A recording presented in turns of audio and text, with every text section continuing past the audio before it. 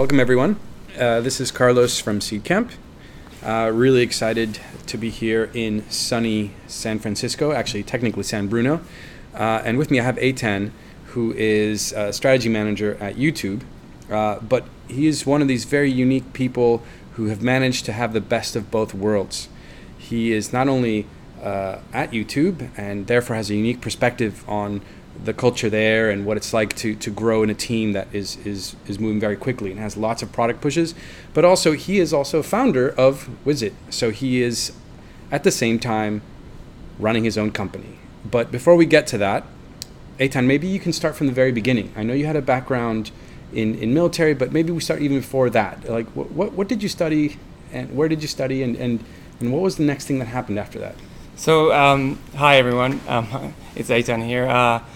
Maybe we'll start even a step before that. As a person who has grown up in different countries and cultures, I think that's had a very large impact on my life, and that's kind of, I think, led me to where I am today. So I was born in Australia and migrated to Israel, and Israel is a very entrepreneurial country. And even before I went to the military, as I finished my high school there, worked with two friends, and we started a Web 1.0 kind of company where we help people create websites in 1998. Which was super fun as little 17-year-olds running around convincing people to give us money to do that. And in the military, I had this really amazing experience, and I don't know if anyone's read Startup Nation, but in Israel there's this education that you get in the military which really teaches you to be entrepreneurial, and a lot of the people of my unit in the army later on went to found startups, even big ones today which are on the verge of IPO or of, being sold out to large companies. And I think I got my education and kind of entrepreneurial streak in the military. That's where you kind of learn how to do everything. You learn a bit how to code, you learn a little bit how to look at how you solve problems with little resources that are available. I studied at Hebrew U in Israel. I have a math degree and a political science degree, so again, living between two worlds. And I started an idea with a few friends of mine, which was basically help people make decisions. And I think there's a problem in this world where technology creates the inability to make a decision because we have a lot of choice, and we wanted to kind of solve that. I think there's this great quote from Barry Schwartz, the guy who wrote The Paradox of Choice. We actually interviewed him for our startup, and he gave us a lot of advice, and he said a problem that technology solves is a problem that technology creates is a problem that technology should solve. Yeah. And we were hoping to be that.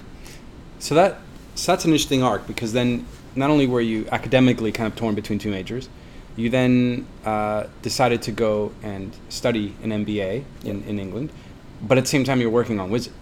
Yeah, and so when I went and studied an MBA at Oxford, and Oxford was a really interesting kind of curveball to choose of when you go choose an MBA program. There's great MBA programs here in the US, and why do you look at Europe?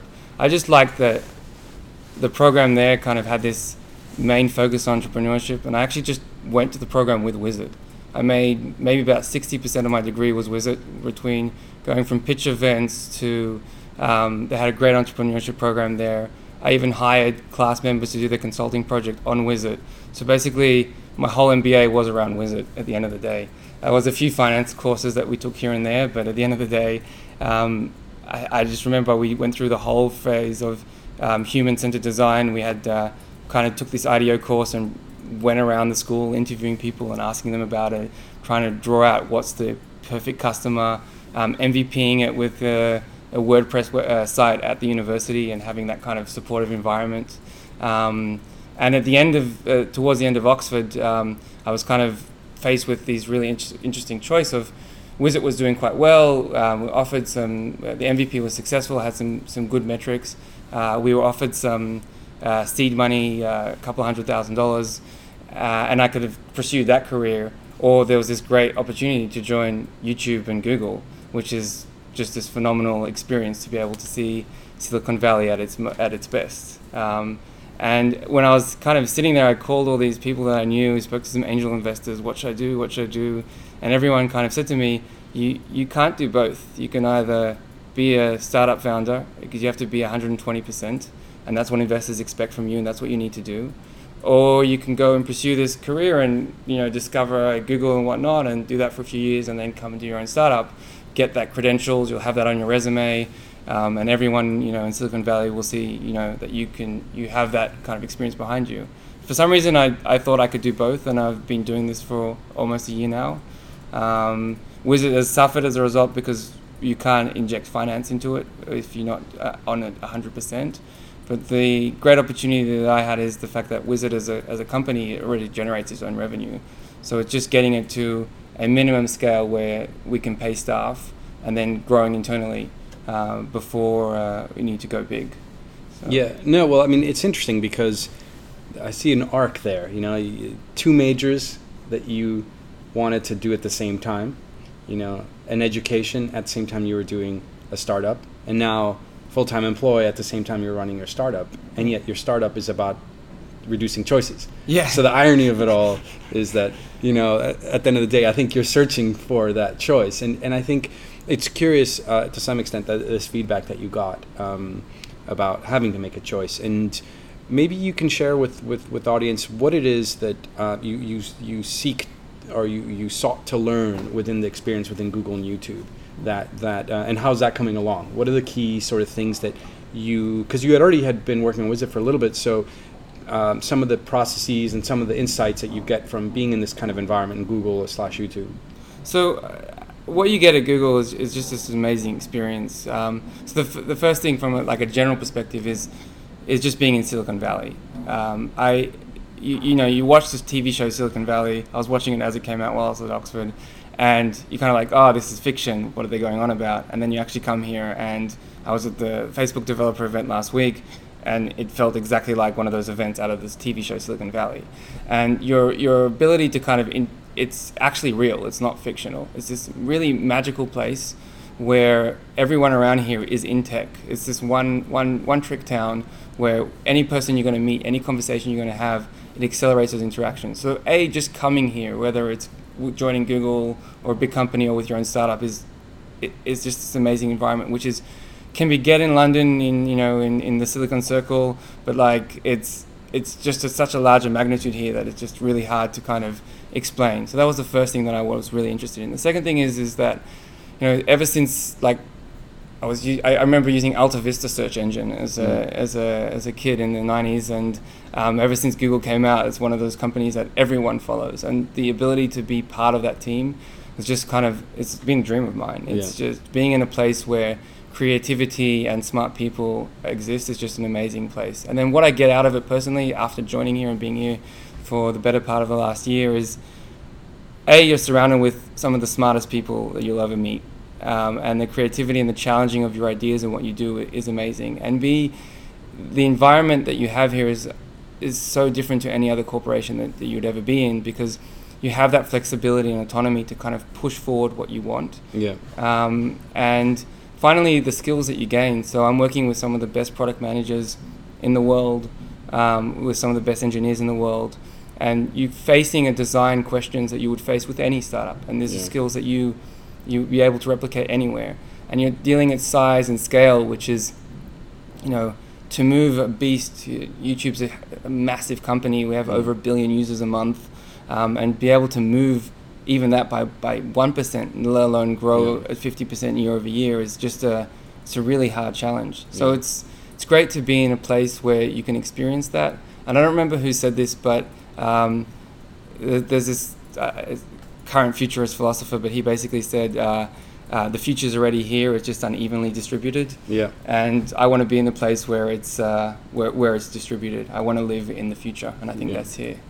Yeah, no, I mean that's those are all great, compelling points, and I think one of the funny things might be that the audience is hearing that and saying, I want some of that too, right? But at the same time, you hear a lot of conflicting advice regarding sort of how best to learn some of these things, right? And you're probably uniquely qualified because of the fact that you're in both to comment on this. It's part of somebody's learning experience can be by having their own company and learning this as they go along. And in some ways, those lessons, perhaps harder, are perhaps a lot more ingested or a lot more digested because you've lived them. And then alternatively, joining a large company, right? And that seems like the most obvious kind of feedback that you get from a career counselor or from your parents, and they're like, go join a big company and learn the ropes. And you've done both, and you're continuing to do both. What advice would you have for founders? I mean, to some extent, opportunities don't grow on trees all the time. There's times where there's a growth curve because of innovation, or the timing is right, or a change in an industry. And so you could very well miss the timing because you wanted to join a big company. But at the same time, there are opportunities like yours where you were really keen on getting into YouTube and Google, and you don't want to miss out on that train that is surrounded by really smart people. What advice do you have for founders there in sort of making that choice? And also, where do you think you really, really get mastery of the entrepreneurial process? I mean, at the end of the day, and I would be a fool not to say this, you get mastery of the entrepreneurial process by doing. Like the motto I came out of my last year's experience is just build something.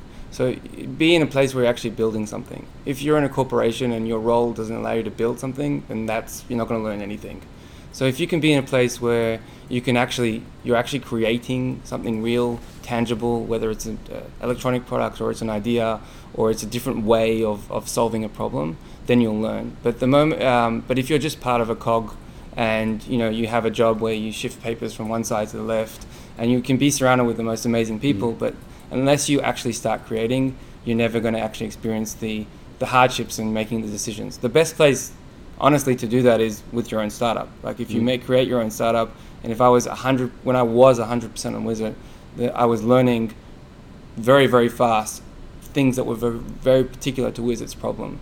But in the long range of where I see myself as a person, as an individual, Wizard is just one startup of many that I plan to do. And it's actually one of a bunch that I tried to do beforehand of lots of failed or learnt experiences that I had along the way, which didn't succeed.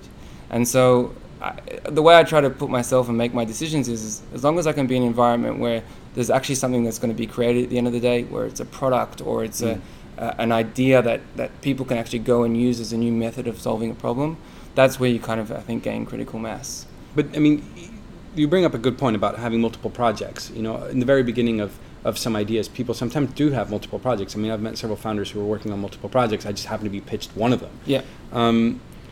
How do you feel about the opportunity cost right now of your time? I mean, if I can ask a very cheeky question, It's like, if we fast forward to 10 years, which one of the two choices that are kind of right now being played out do you regret not putting more time into? So it's not a cheeky question. It's a question that I get asked by my co-founders every single day. Yeah. It's one of those things where we have these. We'll discuss that at a further date. To be fair and honest, it's also a question of the strength of your team. So I have a really strong team. My two co-founders are able to progress and do a lot of work without me. And my role at the moment is more giving guidance and focusing on the one element, which is what I created, which was the algorithm which helps make the decisions or around it. So that's allows me to focus on that, and as long as I give enough time to that works fine. I would love to be giving 50 hours a week into that and whatever, and 50 hours a week into YouTube, but it just, at the end of the day, your time is constrained. So I don't know in 10 years from now what I'm going to regret, but I actually, to be honest, when I think about it, I don't think I'm going to regret anything, because at the end of the day, what's driven all my life decisions has been my will to learn. And so as long as I'm learning something and I'm advancing, I'm getting somewhere, and those skills can be brought out of the bag any day. I mean, if I think back at the startup I had before Wizard in my undergrad, it was trying to solve a problem it was before the iPhone, and people still had home phones, and they were trying to, we noticed this problem that everyone would come home and they would still use their mobile phones, and I did this business project for a telco company, and they were losing their landline revenue. So we're kind of, hey, we can solve that solution. What if, you could have your contacts on your home phone and not on your mobile phone? And, we create a device that did that. And, obviously it didn't succeed because, innovation technology, just iPhone took in and smartphones came up and Android phones came in, and no one even remembers having a home phone anymore.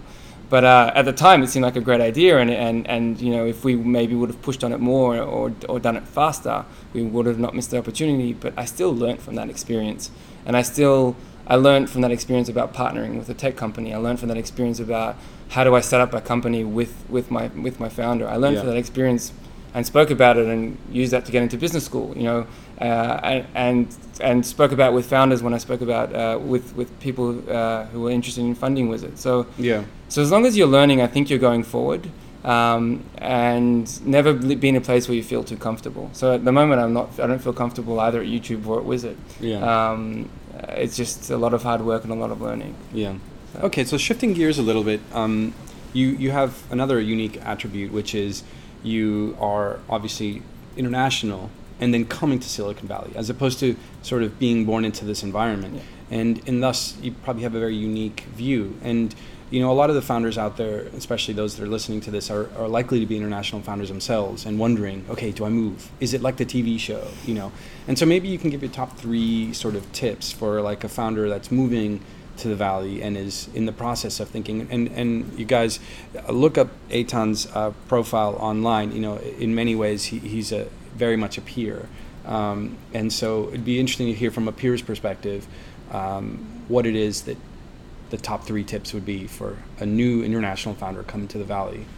I would say come. So that's the first thing I would say. Right. Just get on a plane and come. I actually ended up coming here because a friend from business school, he came on one of those business treks out to the Valley. I was very keen in staying in London, and he basically said, you need to come. Like he sat my wife and I down at the kitchen table and said, you don't even understand how amazing this place is in terms of what you hear. So the first advice is to just come and just revel in it, because every place you go to have coffee, whenever you have something to sit in a restaurant, when you meet someone randomly at a bar, they're in the tech industry, so you're actually surrounded by your peers continuously. So that's the first thing I'd have to say. The second thing I'd have to say is make sure that you meet new people. So if you're here, don't lock yourself up in your home or with your startup. You make sure you go out and you go to all the meetups as possible, and you have as many drinks with people out there as possible, because that's how you learn here. You learn by interaction and meeting other people. And what I found about Silicon Valley more than any place, or San Francisco or any other place in the Bay Area, what I found about it is people are super generous with their time. So people are not pretentious about what they do. You'll meet people who are multi-billionaires and are happy to give you 3 seconds of advice, and you'll meet people who just started their startup or work for a big company. People are just passionate and very happy with their time. So just go out there and meet as many people as possible, because that's how you're going to accelerate your learning. And then the third thing that I would say is try to bring what you have from home here. So in some ways, this is the most advanced place in the world, but in other ways, it's the most backward place in the world. I mean, a lot of startups that exist out in the Valley are because they're solving a problem that we don't have in the countries we come from. So a best example I have of that is Venmo. I come from Australia, and internet banking is easy. If I want to give you money for going out for lunch, I just pull out my app and I transfer it, and I've been doing that for years and years and years. Here in the US, they still use checks to pay for stuff. And that's where Venmo needs to come and disrupt that problem. And so there are a lot of practices and things. Checks, what's that? Maybe for the people who don't know what a check is. Writing on a piece of paper and you pay your rent with that. Yeah. What's that? Okay. So there's a lot of that happening here. So there's actually a lot of things that we do in our home countries which can be disruptive to Silicon Valley, because we don't even have that problem hasn't been solved here yet. Yeah. And so bring that extra mix here. And then the last thing would be, well, this is the classic rocket internet, is basically whatever you find here, try to think about how you can apply it to your own country, your own area, because maybe that's where you innovate and make a massive difference. Yeah. Great. That's great feedback. We always like to end with an opportunity for you to do a shameless plug of anything you want. Of course, just to make it and keep it interesting, let's not plug Wizit or YouTube, but anything else you want, charity, blog, friend's cause, somebody else's startup, product you really like. Yeah. Oh, wow. Should have given a chance to actually think about it. There's so many things out there that I really like and enjoy. Kickstarter campaigns. I have a friend of mine has a startup that he's just starting now. It's in Malaysia, actually. It's called Service Hero. It's launching in 6 weeks. Service Hero? Service Hero. Okay. It's going to be huge. He raised the fastest seed round I've ever seen anyone raise in 6 weeks. He was gone just from an idea to where he's at now, and I think it's launching in 6 to 7 weeks from now. We spoke about it. So watch in the Southeast Asia, if anyone's in that area, watch out for that. It's going to be a big startup. Can you tell you what it does? Yeah, it's from my understanding, my conversations with and the pitch deck that I saw, it helps people find service providers in Asia. It's a really complicated issue because there's the issue of payment, that they don't have a way how to pay people. There's the issue of how much of finding the quality of service providers, and there's a lot of service providers that need to come from your home, from plumbing to doing your nails, your hair, or whatever it is. Okay. And so it's a very interesting business model and a super strong team. So there you go, Service Hero. He's paying it forward. Excellent. Thanks for joining us, and it's been my pleasure. Until next time, guys. Bye.